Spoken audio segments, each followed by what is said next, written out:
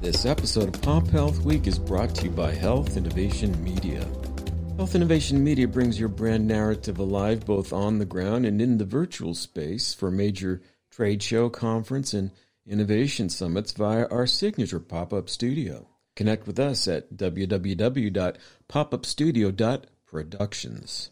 Hello, everyone. I'm Greg Masters, Managing Director of Health Innovation Media and the producer and co-host of PopHealth Week. Joining me in the virtual studio is my colleague, co-founder, and principal co-host at PopHealth Week, Fred Goldstein, president of Accountable Health, LLC. Our guest today is Sharon Danks, the founder and executive director of Green Schoolyards America, a national nonprofit based in Berkeley, California.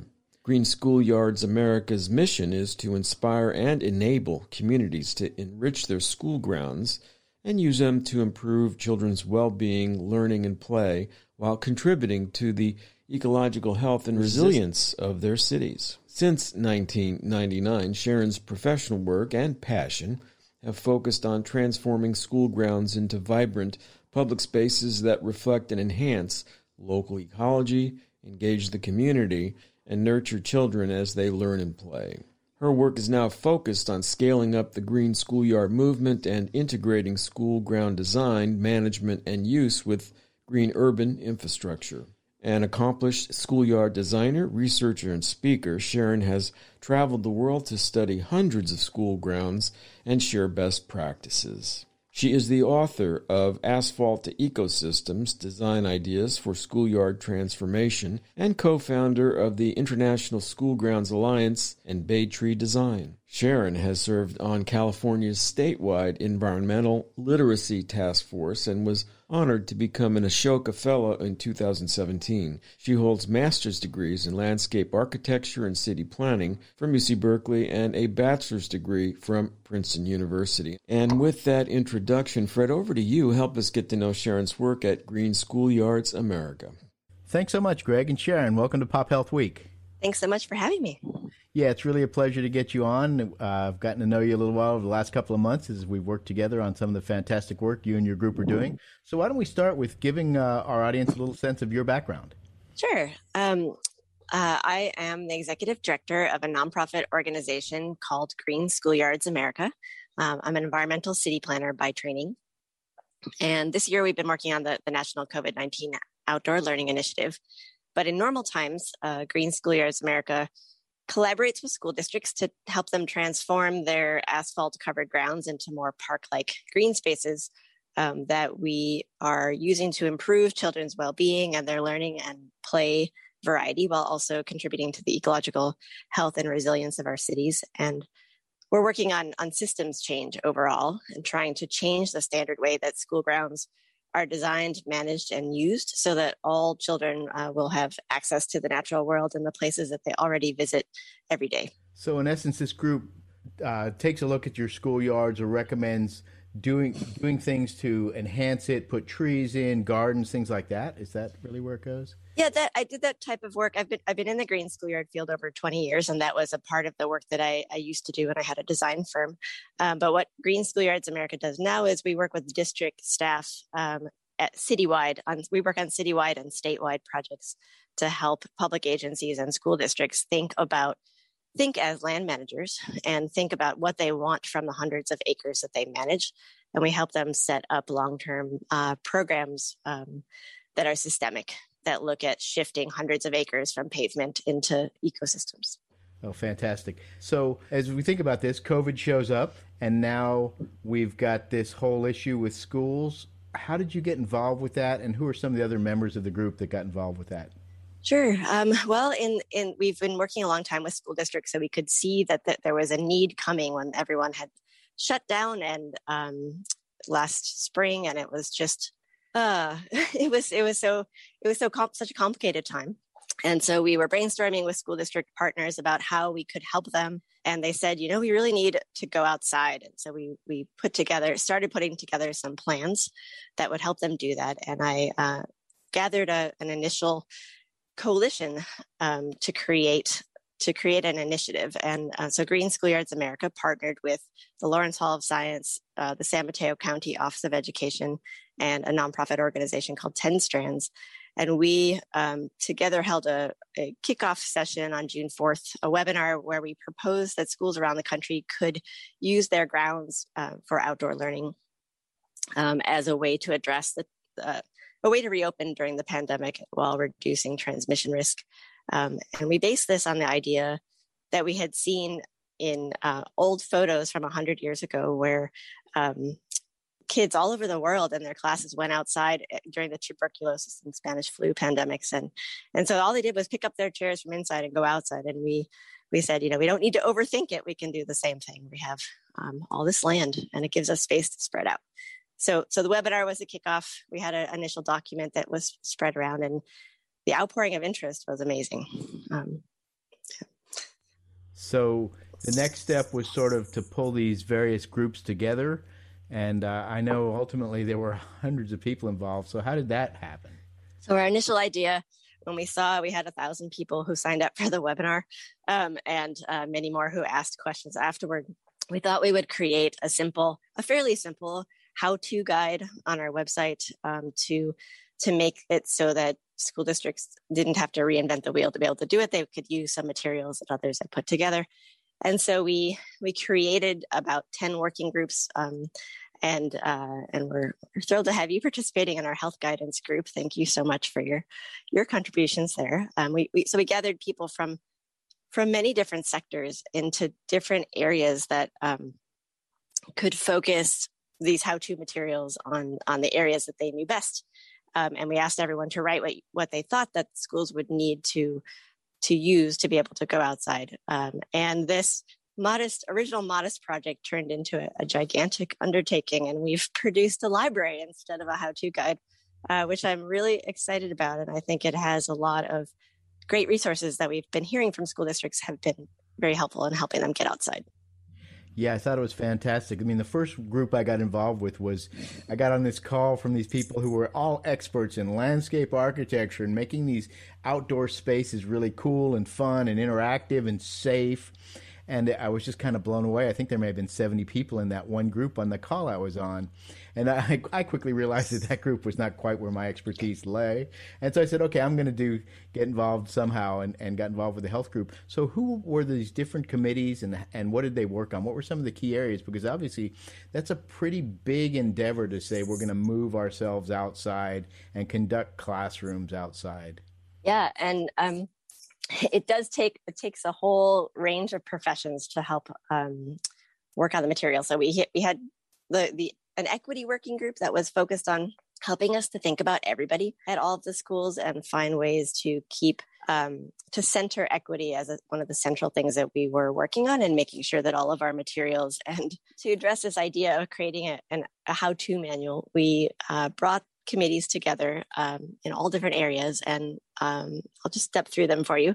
One of them was the equity working group, and their job was to write an equity mission statement for our project that underlies the entire initiative. Our goal was to help schools equitably reopen, and using outdoor spaces as a way to do that. And so they helped us to hone the focus of our overall initiative, and then also to check in with all the other groups and documents that were being produced to make sure that we were following through on our goals of coming up with equitable solutions. Second group was the outdoor infrastructure working group, and I think that's the one that you joined at the beginning. And we had an amazing, energetic and wonderful group of experts in landscape architecture who helped us to create all kinds of tools and guidance documents relating to how do you pick seating and shelter and think about the weather and make cost estimates and site plans, and even an augmented reality tool for projecting a virtual classroom into an existing photograph of a site so that you could build consensus at a school using a picture. So we have all kinds of tools on that outdoor infrastructure page produced by that group. We had a separate group working on outdoor infrastructure at parks, assuming that not every school has space on their own schoolyard. And so some would need to be walking out of their own gates and into local parks and into streets that were closed. And so that group produced documents that are about the logistics of how you do that with the school community, and how do you write an MOU with a different outside organization to get them to let you do that, and what do you need to bring with you for emergencies and that type of thing. So that group, the parks, we called it the Parks Working Group, but it's really about moving learning offsite in general. And then we had another group that was focused on the educational curriculum side and staffing and instructional side of this. So what were you going to teach when you get outside, and how are you going to teach it, and what's the logistics of the schedules? And they're probably, I'd say the school districts that are trying this fall into a couple different categories. Those who have existing outdoor learning programs that are just looking to scale it up, and they might be teaching from the landscape as part of their curriculum too, and others who are trying it for the first time, who are just trying to move outside and simply use the outdoor spaces to teach the same way they do inside. And so that group thought about those different needs, and we're trying to provide materials for both. We had another group that was focused on integrating school programs, whether those were having lunch outside when everyone would have their masks off, and library time and art time and music time and other types of activities that are not traditional classroom-based programs that group worked on. We had a community engagement group that also thought about strategies for bringing in the wider community at each school and helping people participate. And then the health guidance working group that you collaborated in and gave your expertise to. We really greatly appreciate that. And that group focused on both the COVID science, helping schools understand all of the different types of things that the various health authorities were telling them, sometimes with conflicting information.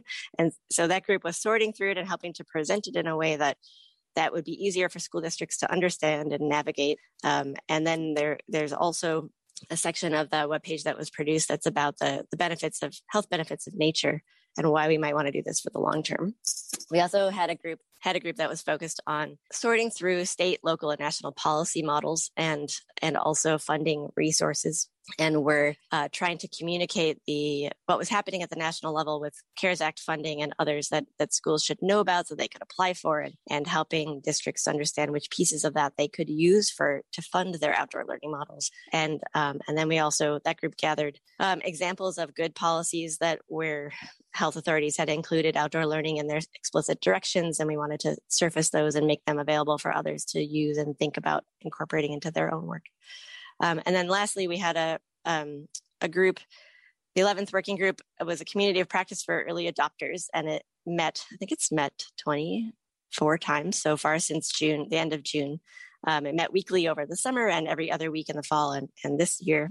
And it's a community of practice for schools and districts that want to move learning outside during the pandemic. And now we're also talking about and beyond. And so it's a place where district colleagues could talk with one another and present their updates to one another to say what they are working on and get some help in working through common issues and be inspired by each other. And so it's an ongoing working group every Tuesday at 11 a.m. Pacific. And we have links on our website for anyone who'd like to join. And we've been recording recent presentations, and those will be on our website shortly so people can see what individual districts have been doing. It's really, really exciting. It's wonderful to see how all the materials that all these working groups have been producing have been helping schools get outside.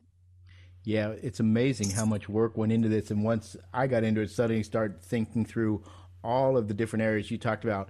We kind of framed this thing as a base on equity. So you start thinking about equity to get people outside, and individuals who may have difficulty walking or other things, or may have allergies. So all of those things were being considered as we did it, or equity in areas that maybe don't have much space.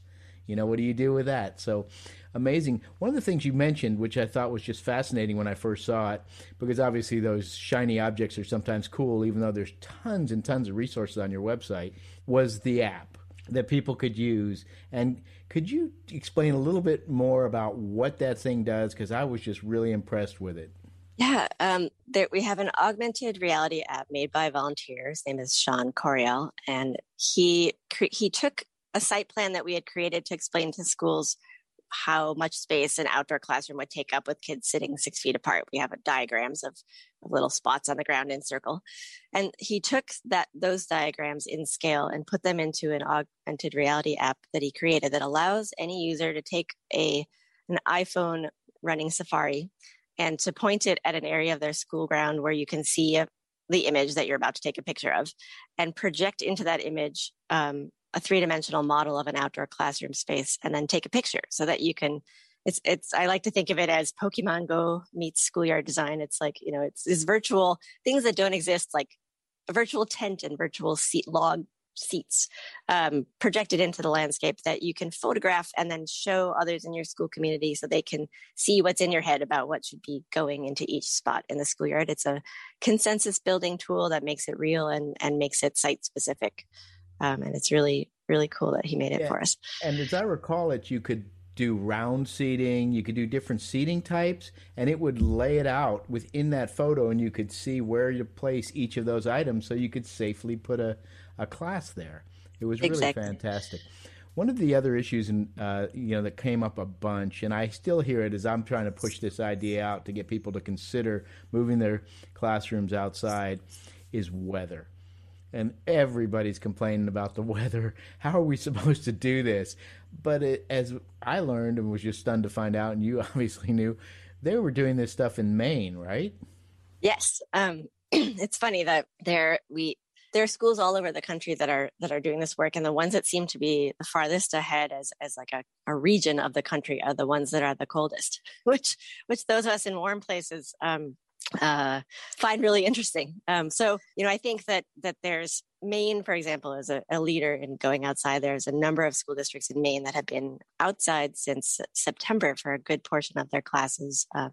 Portland Public Schools has probably the largest program with 156 outdoor classrooms that serve about 5,000 kids on a rotating basis. And so I think that the equity issues we were talking about come up when we talk about weather. And so we recommend that schools consider weather appropriate clothing part of the infrastructure of an outdoor classroom so that all children are equally warm and dry as the seasons shift. Some of the other weather adaptations that we see are that when weather is cooler or even cold and snowy, kids don't need to sit in their classroom, and it's actually kind of hard to sit on a cold day in the same spot. It's better to get up and move around. So one strategy to keep warm is to keep moving, which helps increase physical activity as well. And so a lot of the kids in the cold climates are doing hands-on learning. They're going on hikes through snowy forests, and they're doing art projects that involve constructing things outside, or they're doing science lessons or other things that involve movement as well as academic studies. And they're also having their meals outside or other things that don't where they can sit in one place for a little while, get up and explore and do a variety of things. But we find in other places that have a lot of rain that shelter is a really important piece of planning for weather. And so many places are doing that with tents and rain boots and rain jackets combined, I think, just so that you're not feeling cold and wet. I think hot drinks also are good on a cold day to keep people warmed from the inside. We have some school districts that have made scarves and mittens for kids and given those out, or foot warmers. But in warm places, we also need to think, particularly as spring and summer come through, if there's outdoor learning all summer to help catch up on learning loss. Shelter and shade, I think, are particularly important in keeping kids well hydrated and having enough sunblock. Things like this become the weather adaptations for the warmer places. And if you're just tuning in, you're listening to Pop Health Week. Our guest is Sharon Danks, founder and executive director of Green Schoolyards America. And I know as you talked about this, particularly with the schools that are looking to do this, you actually had groups of volunteers who will help take a look at what the school's property looks like and sort of lay out ideas or places they could do this? Yes. So there's a page on our website called Creating Outdoor Spaces, and that page has on it many tools that are meant to be self-explanatory for school districts and schools to go through and do some site planning on their own. And if they do it on their own, it's things like taking that app, the augmented reality app, and taking photographs, and then going to Google Earth and taking an aerial photo of your schoolyard and putting locations on it. And that's one way of communicating about your site. But for schools who are new at this and might want a thought partner, we do have a wonderful program called the Emergency Schoolyard Design Volunteers that was founded by my colleague Claire Latenay. who's a professor of landscape architecture. And she has brought together about 250 landscape architects and other designers from all across the country who have volunteered to be the thought partners in making site diagrams with schools. They would help a school think about what they already have that would work as good outdoor learning spaces and what they might want to add to that to extend the shade or to extend the seating, but thinking strategically with a partner. And so that's what the emergency schoolyard design volunteers are doing. And we have signups on our website, both for designers who'd like to join that effort and for schools that would like help. And I guess I've had you mention your website a number of times. Where should they go to find the stuff? It is on, the website is greenschoolyards.org. And the tab is under COVID-19. And so all the information is there. And we're calling the National COVID-19 Outdoor Learning Initiative has a site on that COVID-19 tab. And it's become, the name we've given that webpage is now the National Outdoor Learning Library. And so it currently is filled with materials focused on COVID-19. But we are increasingly also extending it to be a long-term resource. And so we're encouraging schools to invest in things now that will meet their needs to address the pandemic, but that they will also be able to keep in the years to come. A picnic table you buy now will be useful for many years, for example. And, how do you keep this going? And so there'll be more and more resources appearing that are about long-term benefits and uses and strategies. So one of the ideas around this is that it goes beyond COVID, that we continue with outdoor education for children and K through 12. And I know that there was a committee or a group of this, a big work group that looked at all the benefits associated with outdoor learning for children. Yes, there are many different kinds of benefits that were looked at from different perspectives and in different contexts. This work is 30 years old in the United States. I've been working on it for 20. And the reasons that we were doing it all predate COVID, right? So from the health perspective, there are benefits for social emotional wellness, for cognitive benefits, for physiological benefits, mental health benefits, and benefits for vision and for sleep. And a lot of those are tied to the presence of nature and trees. And so the website explores some of those in detail and has a fantastic list of the studies that have shown those things. There are also ecological benefits for long-term outdoor learning, for converting pavement into ecosystem-based parks. And those are about climate resilience and stormwater management and wildlife habitat production. But on the climate front, it also crosses into health because we have weather that's going to be increasingly erratic and warmer, and children who are generally not shaded at all at school. And so we've been tracking that long before COVID and trying to channel some of the funding out there across the country for climate mitigation to get it to be spent in part on in schoolyards, so children can directly benefit and be protected from heat. And so we look at the value of shade to reduce temperatures specifically on school grounds and protect kids from UV as well.